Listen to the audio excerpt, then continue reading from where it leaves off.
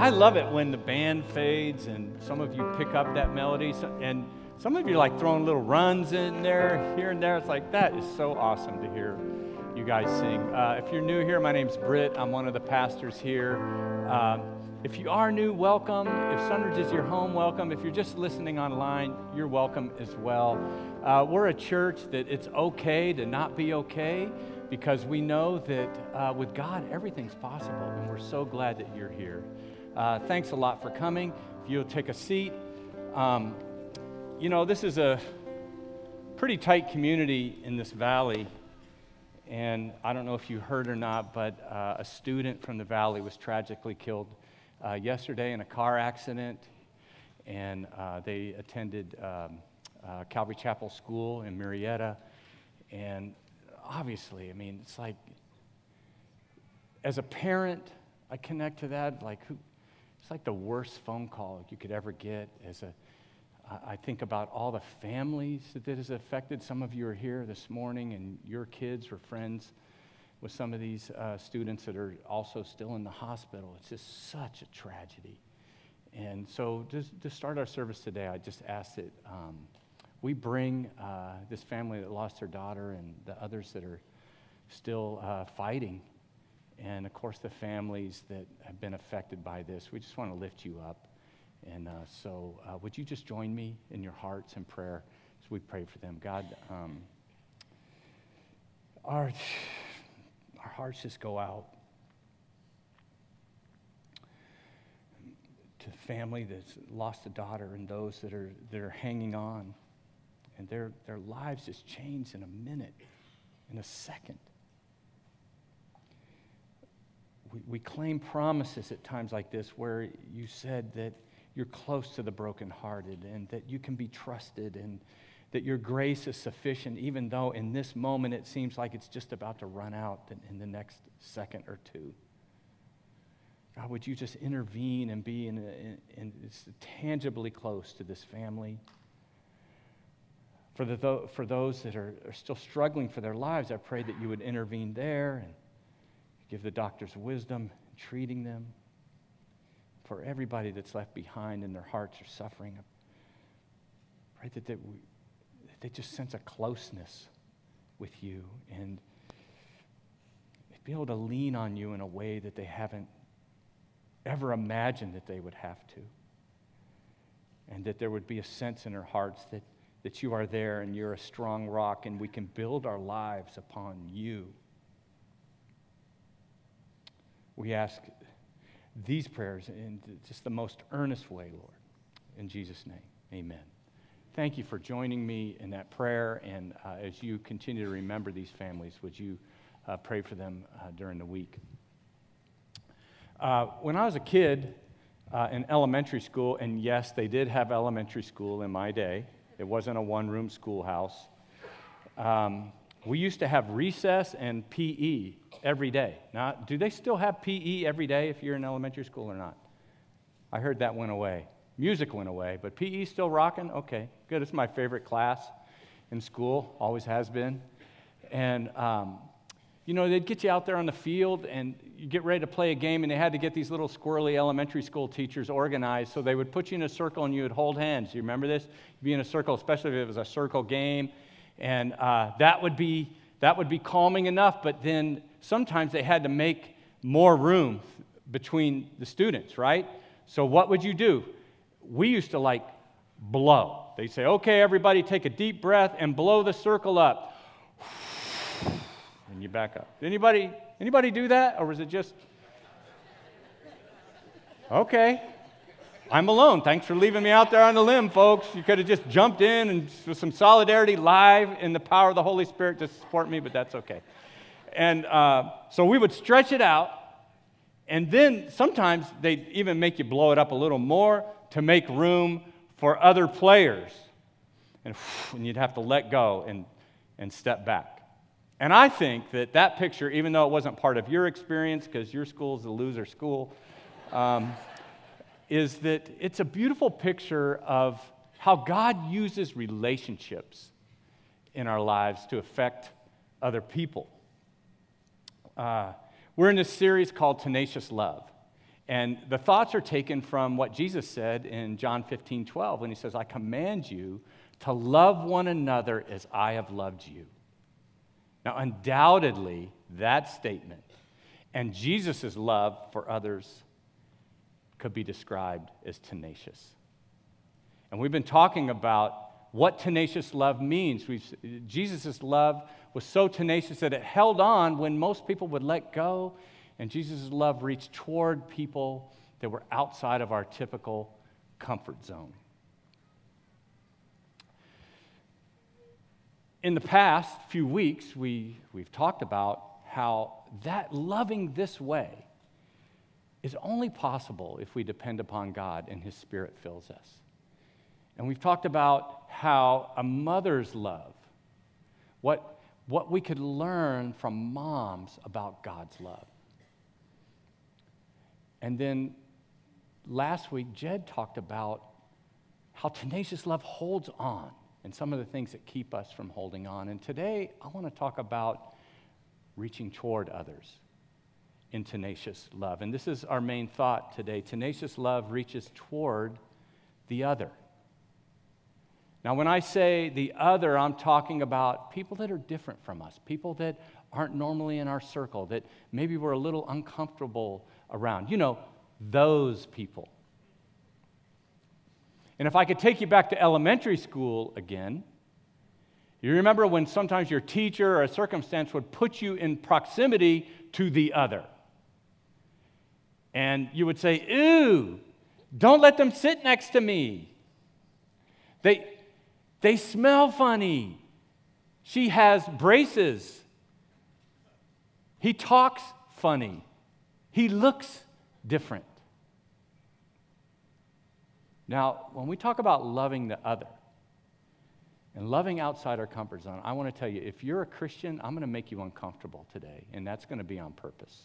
But I want you to still love me. And if you're not a Christian, maybe some of what I'll talk about will help you identify what, even if you haven't been able to put words to it, like what might have been some obstacles for you. What are obstacles for you embracing faith? Because maybe you've experienced Christians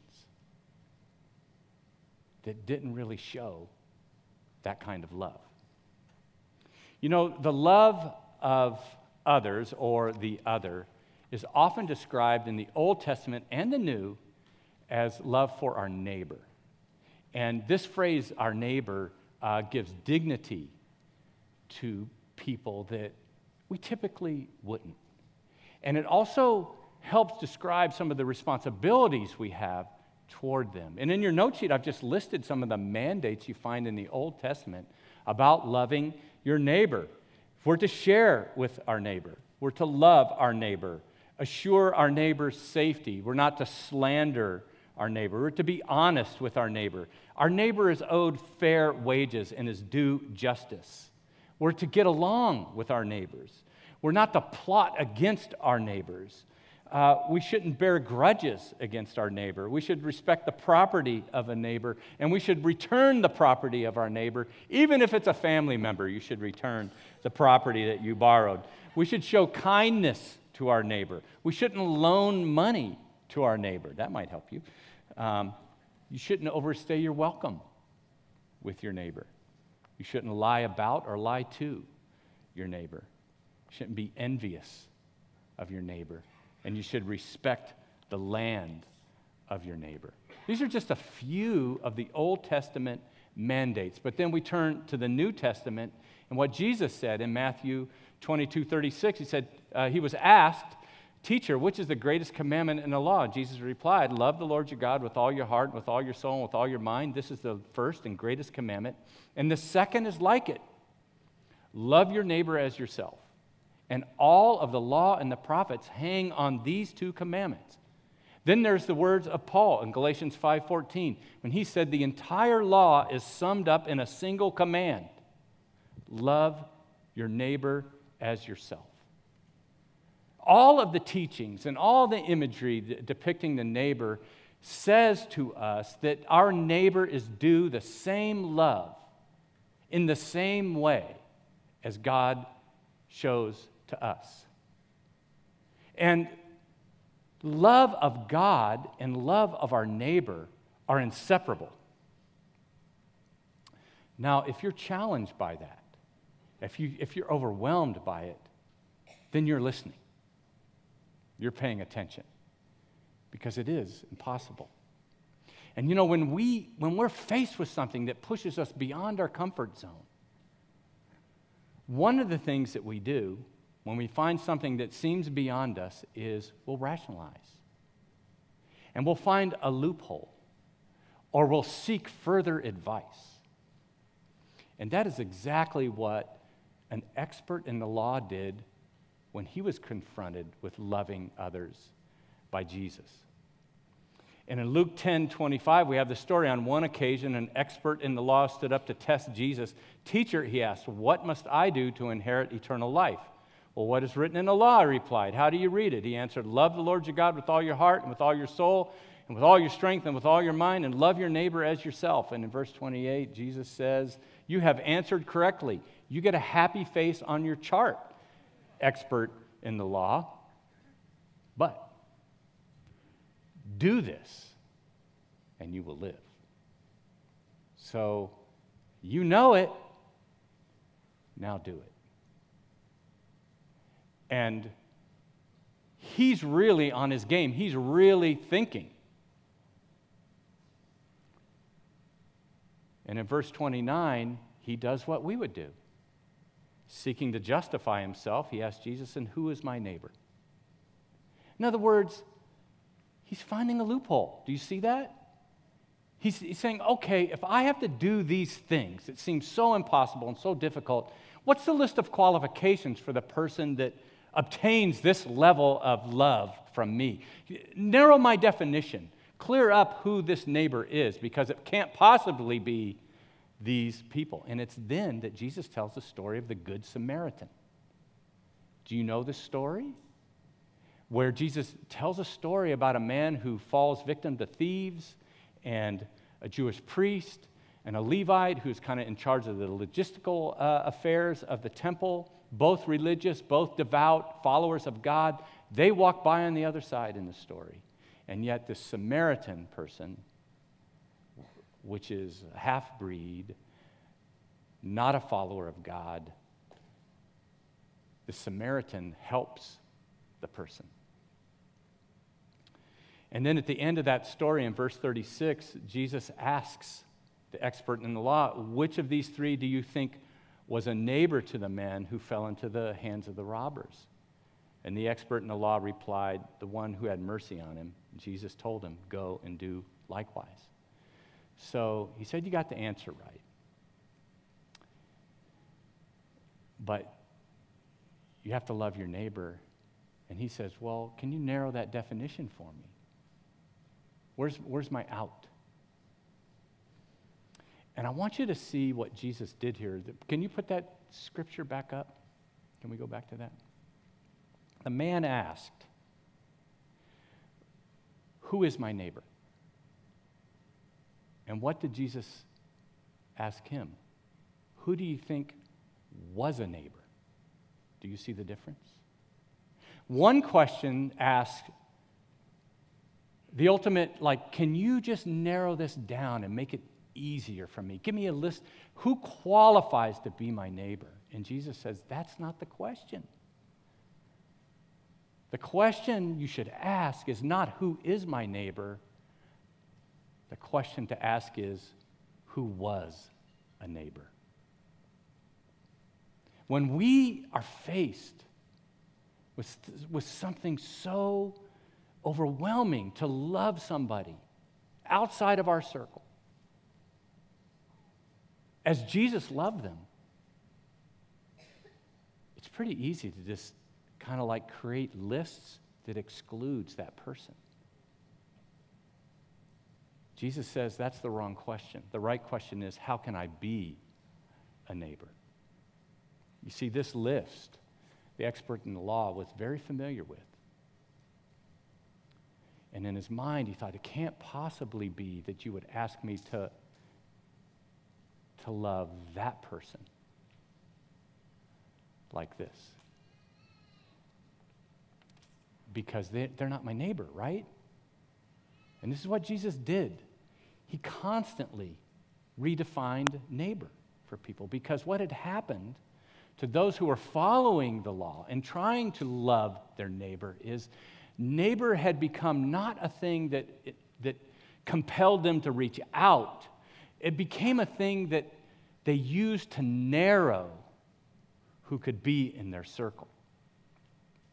And so Jesus went out of his way constantly to redefine what their neighbor was.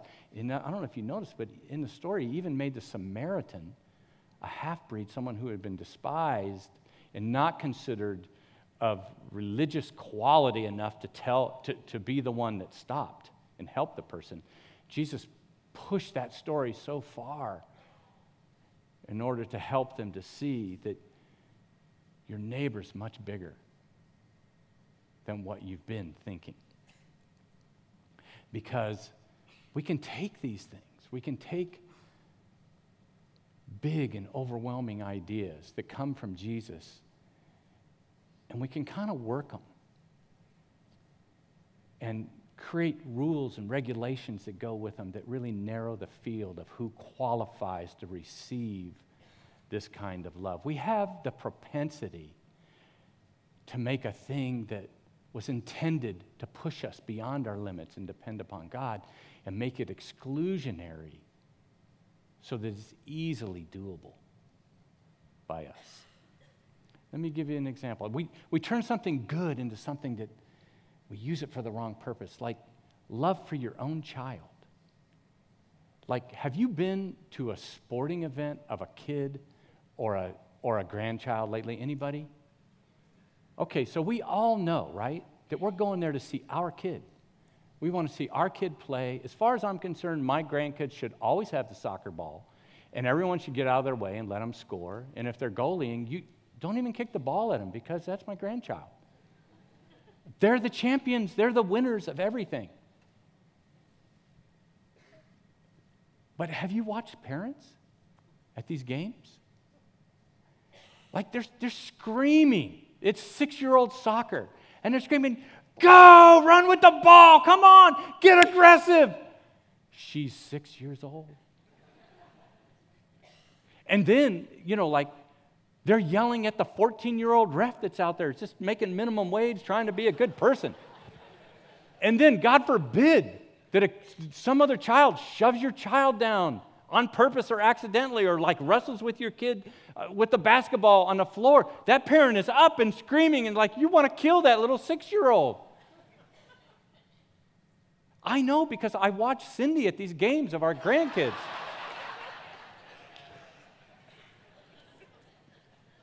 We take love for one thing and we turn it into almost hate for something else, because we're so loyal to this. We can take love of country and turn it into scorn for immigrants. And that's not a policy statement. It's a statement about the compassion in our hearts and what comes out of our mouths about people. We can take our own ethnic pride about our race or our history or our ancestry, and we can turn it into contempt or a stereotype of other ethnicities and races. We can take our love for the church and for Christians, and we can turn it into condescension toward people who don't live by their faith. And we can take loyalty to the Raiders and turn it into hate for the Chargers. Now, that's just wrong. And other good things. When Jesus told this story of the Good Samaritan, he was challenging some of the deepest held beliefs that his listeners had. And I'm telling you, if you're going to love tenaciously, Jesus is going to challenge you in some of your most deeply held beliefs. Because he constantly redefined neighbor. Jesus also constantly surprised people with inclusion. He surprised people with inclusion because, remember, so many of the religious people of his day used religion to exclude. And yet Jesus included the sick, the possessed, the mentally ill, the rich and the poor, the unreligious and the very religious, the sinners and the saints. He included traitors. He included different religions and traditions. And if you read through the Gospels, you see Jesus constantly having to answer to the disciples and others around him. It's like when they're asking, like, why is he here? Why is she there? Why is she part of the circle? She's not in. She doesn't qualify. He's not part of us. Why are you spending time with that person or those people? That is not Christian faith. That is the ideology of the world.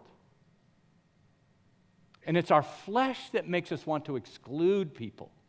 And this is one of the things that I think we have to embrace and understand at a level that is super challenging, is the gospel changes this part about us.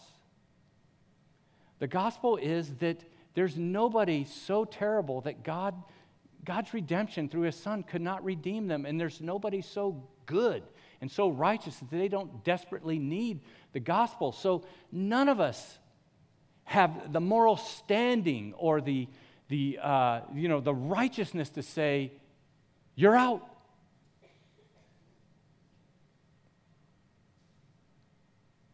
That's a worldly thing. And religion, sans the gospel, does the same thing. When we start living like religious people rather than people that have been redeemed by the gospel of Jesus Christ, we start to exclude people. We start to become Pharisees. The Pharisees used the law, used the scriptures, used the words that they taught one another to exclude other. They said, here's the list of standards that you must meet, and if you don't meet them, you're not in.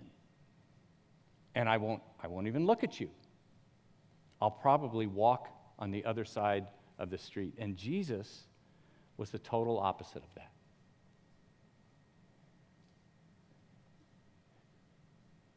Don't hear that as compromise. That's not what I'm saying. In fact, what I'm doing is, and I think Jesus is doing this, it's like, this is the highest level of dedication to your faith that you could live.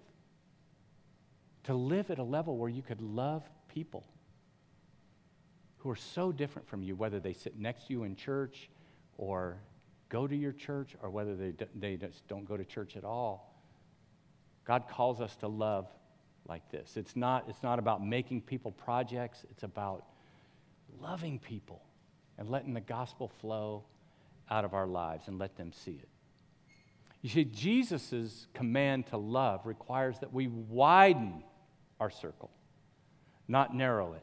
That we open our doors, the doors to our heart, the doors to our eyes, wider than we ever have before. Because our neighbors are not just across the ocean in some missionary field, our neighbors are right across the street. And we said it in the beginning of this series, if you really want to grow, you want to I really want to dig in and I want my faith to go deep, then try loving somebody that's far beyond your capacity to love them. And I promise you, God will grow you. In March, most of us have already forgotten this, but there were a couple of mass shootings in mosques in New Zealand. And one of the things our staff did, led by Lisa, our outreach director, who's connected with the Interfaith Council here in the city, is we went and we stood in solidarity with them at a service that they held for the people in New Zealand. Now, we didn't change our belief. And you know what? The truth is, we both know if given the opportunity, we would evangelize one another, both of us. So that's a given. But that's not what that was about. The gospel's shoulders are big enough for us to go stand with a human being and say, let's end that. We will love you even if you don't agree with us.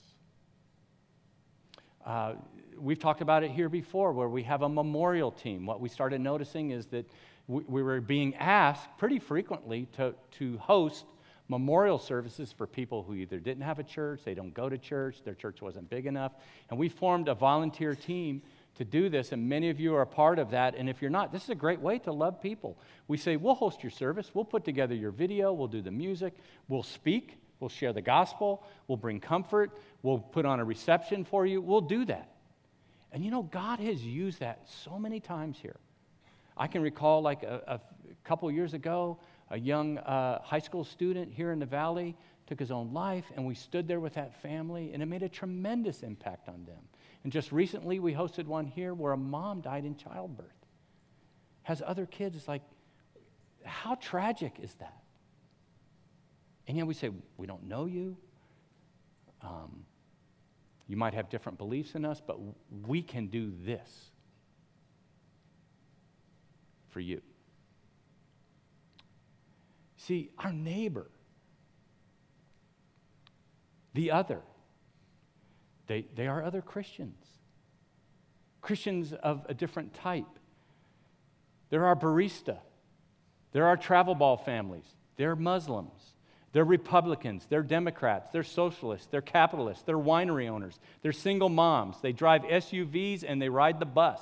They're immigrants and Native Americans, and our neighbors come in all colors. Some of them speak English, some of them do not. Some of them are wearing a fade, some still rock the mullet. Some have skinny jeans, some are still wearing parachute pants, I know. Some of them are charismatic, some of them are fundamentalists, and some of them, truthfully, are even Raider fans, but we still love you anyway. The vision of this church is to deepen faith, bring hope, and live love, because we think that deepen faith really should have a colon there. It's like if your faith deepens, if God fills you, if the gospel is operating in your heart, and God's love is flooding into your soul, that you won't be able to stop bringing hope, and you will live love. You will live a love that's far beyond the capacity that you ever dreamed that you could. That's why I love this simple project that we're doing with Canning Hunger, because these kids that have meals all week at the school, they go in the summer, and a lot of these kids go hungry. You know, there are people just on the poverty line or under the poverty line, and they just need one thing to change, like school ends, and they're going to go hungry. And this is a chance for us to fill up the Mission of Hope's pantry so that they can be there for these families. This is the partnership that we have with them. And, you know, it has an added bonus that you'll have to talk to your neighbors. And I know for some of us, that's like the biggest stretch of faith we've had in 20 years. But you know, tenacious love reaches toward those that are outside of our circle. I hope that every one of you will take a pack of those bags, and you'll take the big, giant step of faith of actually talking to your neighbors. I know. Really high-level stuff here. But you can do it if you depend upon God and you allow His Spirit to fill you, because He'll produce love in your heart. Now, as big of a challenge that is, I know that there are obstacles to that for many of us. And so I want to just wrap up by, I'm just going to click through. This is in the bottom of your notes. I'm going to go pretty quickly here. But I know, like, the temptation here is to resist this, to accept it as preaching and not life living. And so what I just sat for a few minutes in preparing this message, and I thought, what are the obstacles for me? And that's why I've personalized them.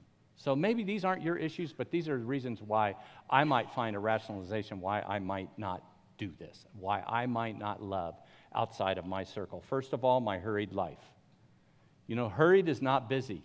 Hurried is frantic, and when you're hurried, you miss people, don't you?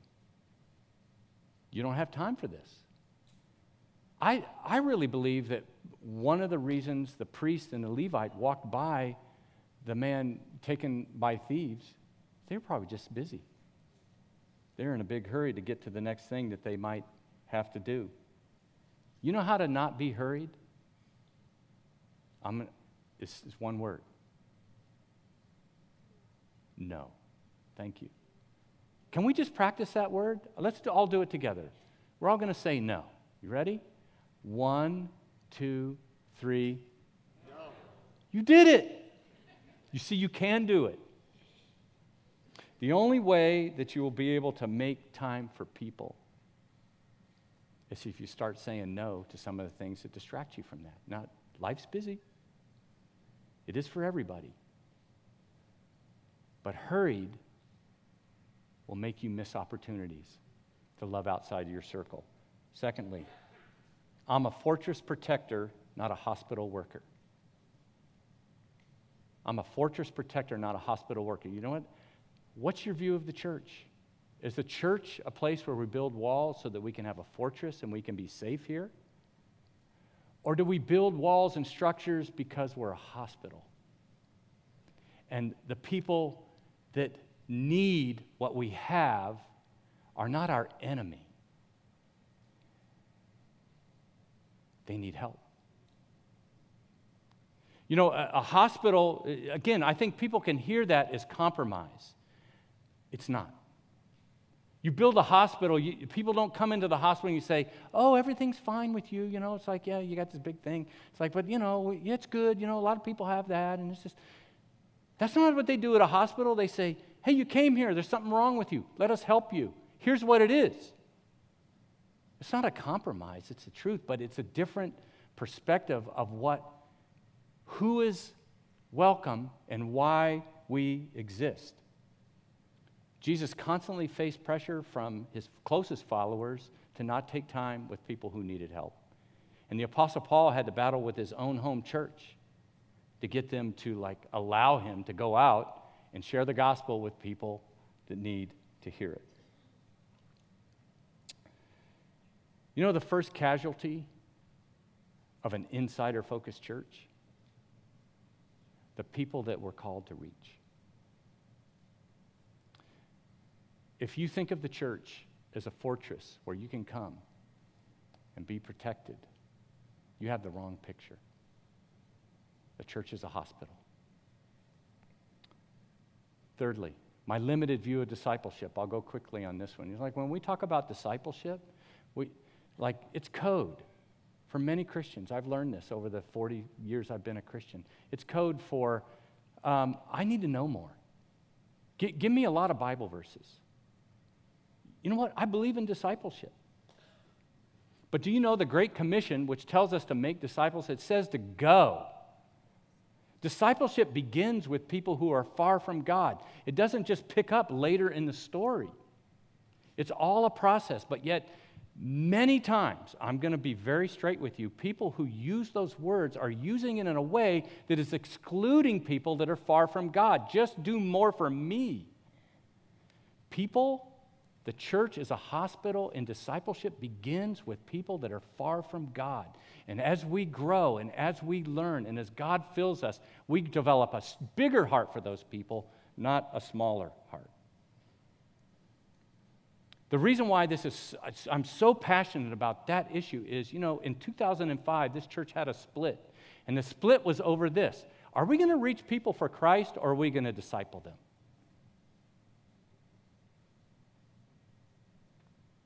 It sounds really dumb now, doesn't it? God has called us to do both. It's as simple as that.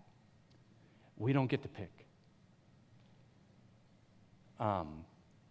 That split changed me. And I walked away from that period of my life. I walked with a limp because of that. You see, sometimes you say, Brett, why are you limping? It's because of that split. But I walked away better. And I walked away with two convictions that they were beliefs before, but out of that, they turned into convictions. One is, I will never compromise on the truth. I will teach the truth. I will say it to the Christian, and I will say it to the person that is far from God. I will always speak the truth. And secondly, I will never stop reminding the church of why we're here. We are here to share the gospel with this community and around the world. That's why we exist. And we have to do both. Amen? All right. Fourthly, obstacle is I stopped growing. Yeah. Sometimes we think growing, I become so mature that I no longer can be bothered by those that are farther from God. I've had people say, where's the Bible study for me? Because I can't be in a Bible study with someone that doesn't know as much as me because they just hold me back. I've actually said, if you said that, I'm not trying to offend you. But Peter wrote about this. He said, when we're growing in our faith, something happens dynamic in us. And when we stop growing, when these things stop being added to our lives, we forget that we were cleansed from our past sins. Do you know what that is? Like we forget that we were saved, that we became a Christian. That is not growth. Real growth, again, translates into a heart for people that are far from God. And lastly, an obstacle is, in truth, I've lost my first love. I've lost my first love. In Revelation, in the beginning, it talks about the different churches of that day and describes them. And here's one in Revelation 2:1.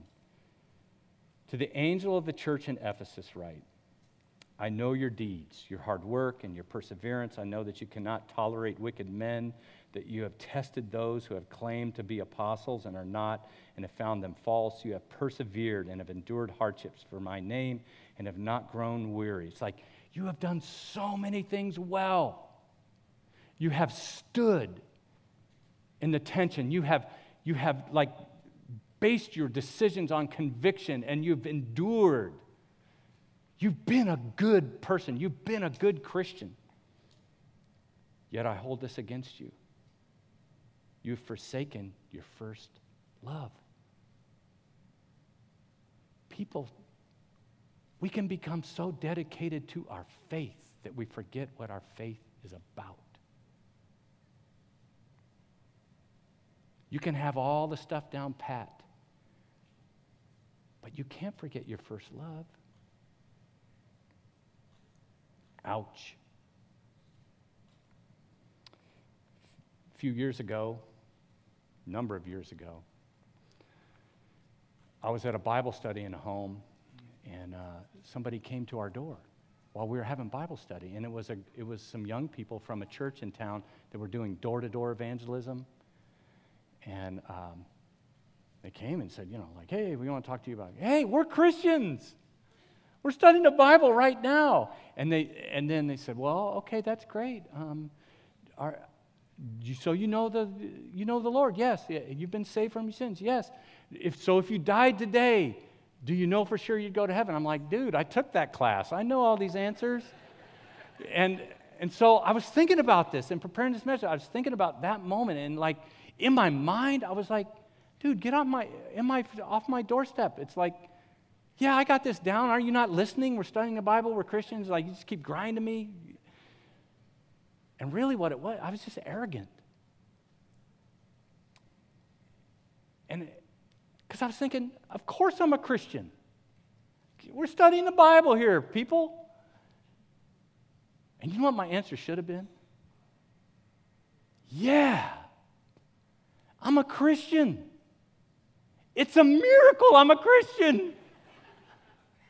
It's crazy, I know. I was this way, and then it's like, it's unbelievable that I'm a Christian. Instead, inside of course I'm a Christian. Go away.